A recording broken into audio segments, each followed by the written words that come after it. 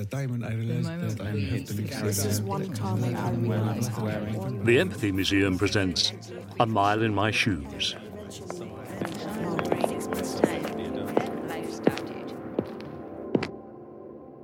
Now, the shoes I have here are a pair of women's shoes.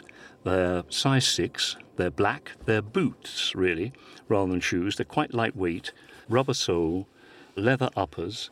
There's padding around the ankle. They would come up above ankle level. The laces look absolutely brand new. They look as if they're very comfortable. Probably one could walk quite a long way in them. And they're quite well polished. The leather is slightly mottled, soft, with veining and little ribbings in it. So it's sort of well-worn leather, but smart and quite elegant, really. These shoes belong to Sarah, and this is her story.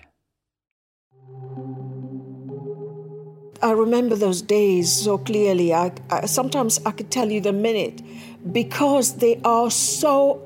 They're branded on my brain, they're branded on my soul and my heart, because they are moments of disbelief.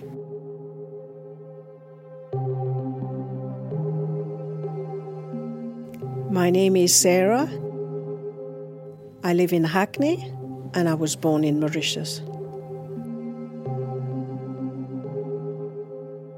I am told at the age of 1.5 years old, my aunt visited, and she realized when they were trying to walk me that one of my leg, it flops, and I was falling all the time. So I had high fever, I was so unwell. It transpired I had polio, and I was then taken, whisked away, and my parents were not allowed to see me. I was quarantined for 6 months. When I eventually returned home, I didn't recognize my parents. There was no one, so to speak, to kind of rehabilitate me, bring me back to the fold. I was always the pariah. And as an Indian person in conversation at home, it was, what did I do in my previous life that I end up disabled? I must have been a monster. So you grow up listening to that.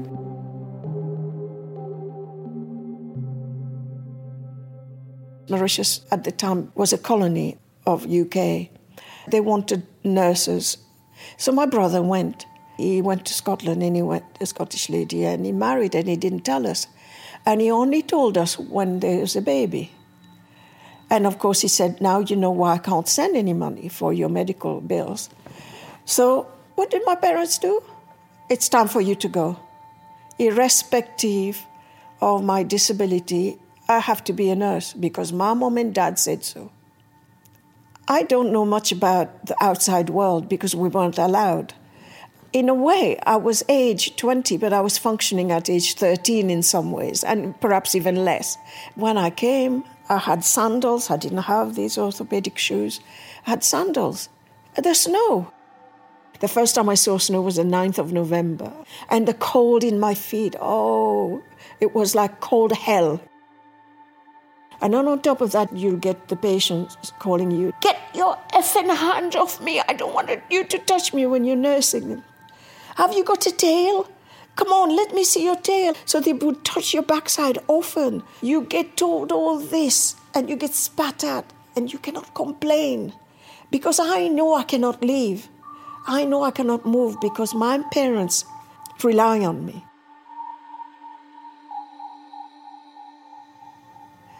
When I qualified and I got such excellent report that I felt this is one time when I realized how wonderful it feels to be appreciated and to get such wonderful assessment.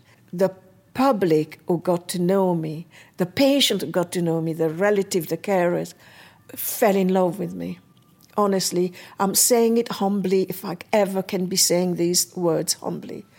And these are the times when I was growing and growing. I did very, very well in my result. And this is when I met this doctor from Egypt. And I felt for him, not for him as in love, felt for the fact that he didn't have money and he didn't have food.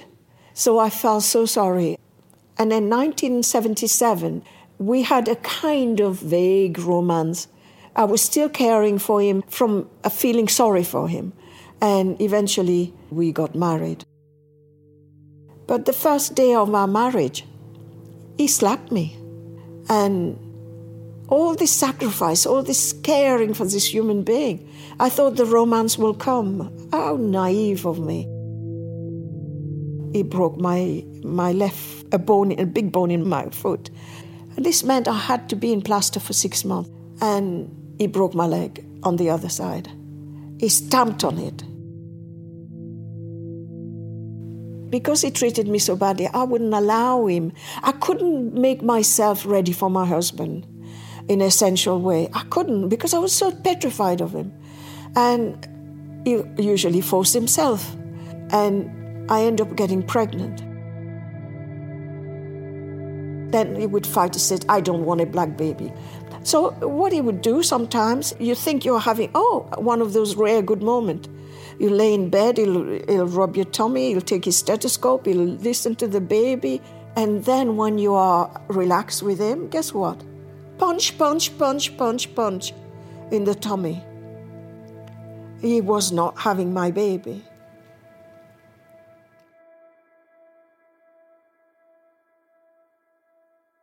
The thing is, yes, people will say, why didn't you leave? I've left many, many times. And the longer you leave, the more the abuse, the weaker you get. The more you punish yourself, the more you have no resolve. The only way I could do it is risk it and have a little place of my own where I'm not renting from anyone. And I did. I got a dilapidated little bedroom and I bought it. And I got a policeman and wife, they were both policemen, and they helped me.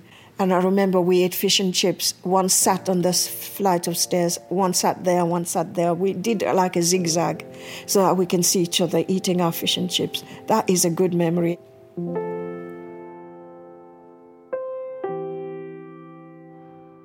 In 1998, I got divorced about November, December. I was so ashamed because I never wanted to be divorced. I never wanted to be ever. That word divorce is like taboo, like hatred. I hate that word because I never was brought up that way. And I feel that sense of failure is unbearable. On the surface, people think I'm wonderful and people think I'm jolly, I'm happy. Deep down, the feeling of loathing and fear and hate. The telephone rings, I'm frightened. The doorbell rings, I'm frightened. Is domination, is aggression, is violence, carries on. It's good to get it out. It's tough. It's been tough. And the thing is, my instinct tells me that many, many, many women have suffered. Many women have suffered.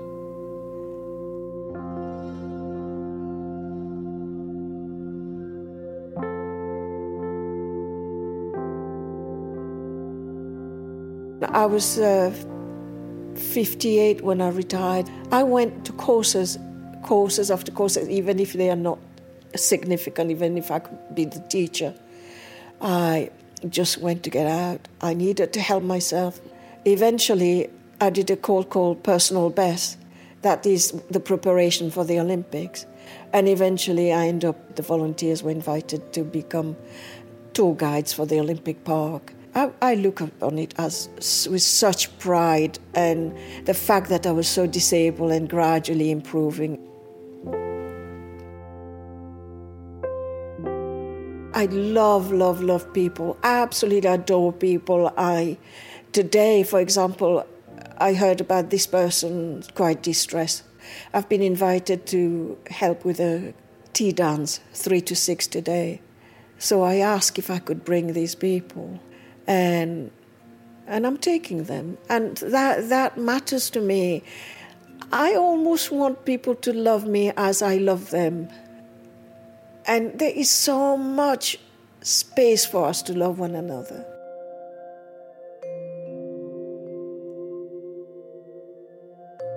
When I was in Scotland, most of the conversation will end, when are you going home?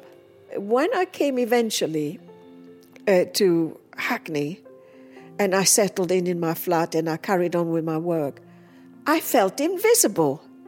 Hackney is my life and joy, and I hope I die in Hackney. I love it. I adore Hackney. Hackney is the bee's knees, the best. I'm not the only one in this world who've suffered. So many people have had dreadful life. No matter what I've said to you, I do believe some people have had it even worse. Although I'm very, very hurt by my husband, but I don't wish him the worst in life, because in saying that, I release myself from the horrible, horrible, horrible wickedness that I've gone through. It's not easy not to think of him every day, because he appears without permission in your brain. The events appear. But life is good. It will be better still.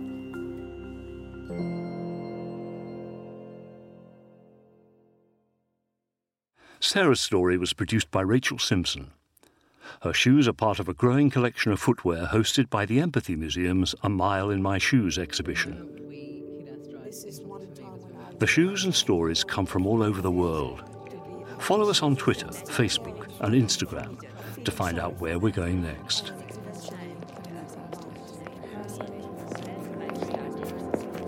And we're also just kind of getting to know each other as well.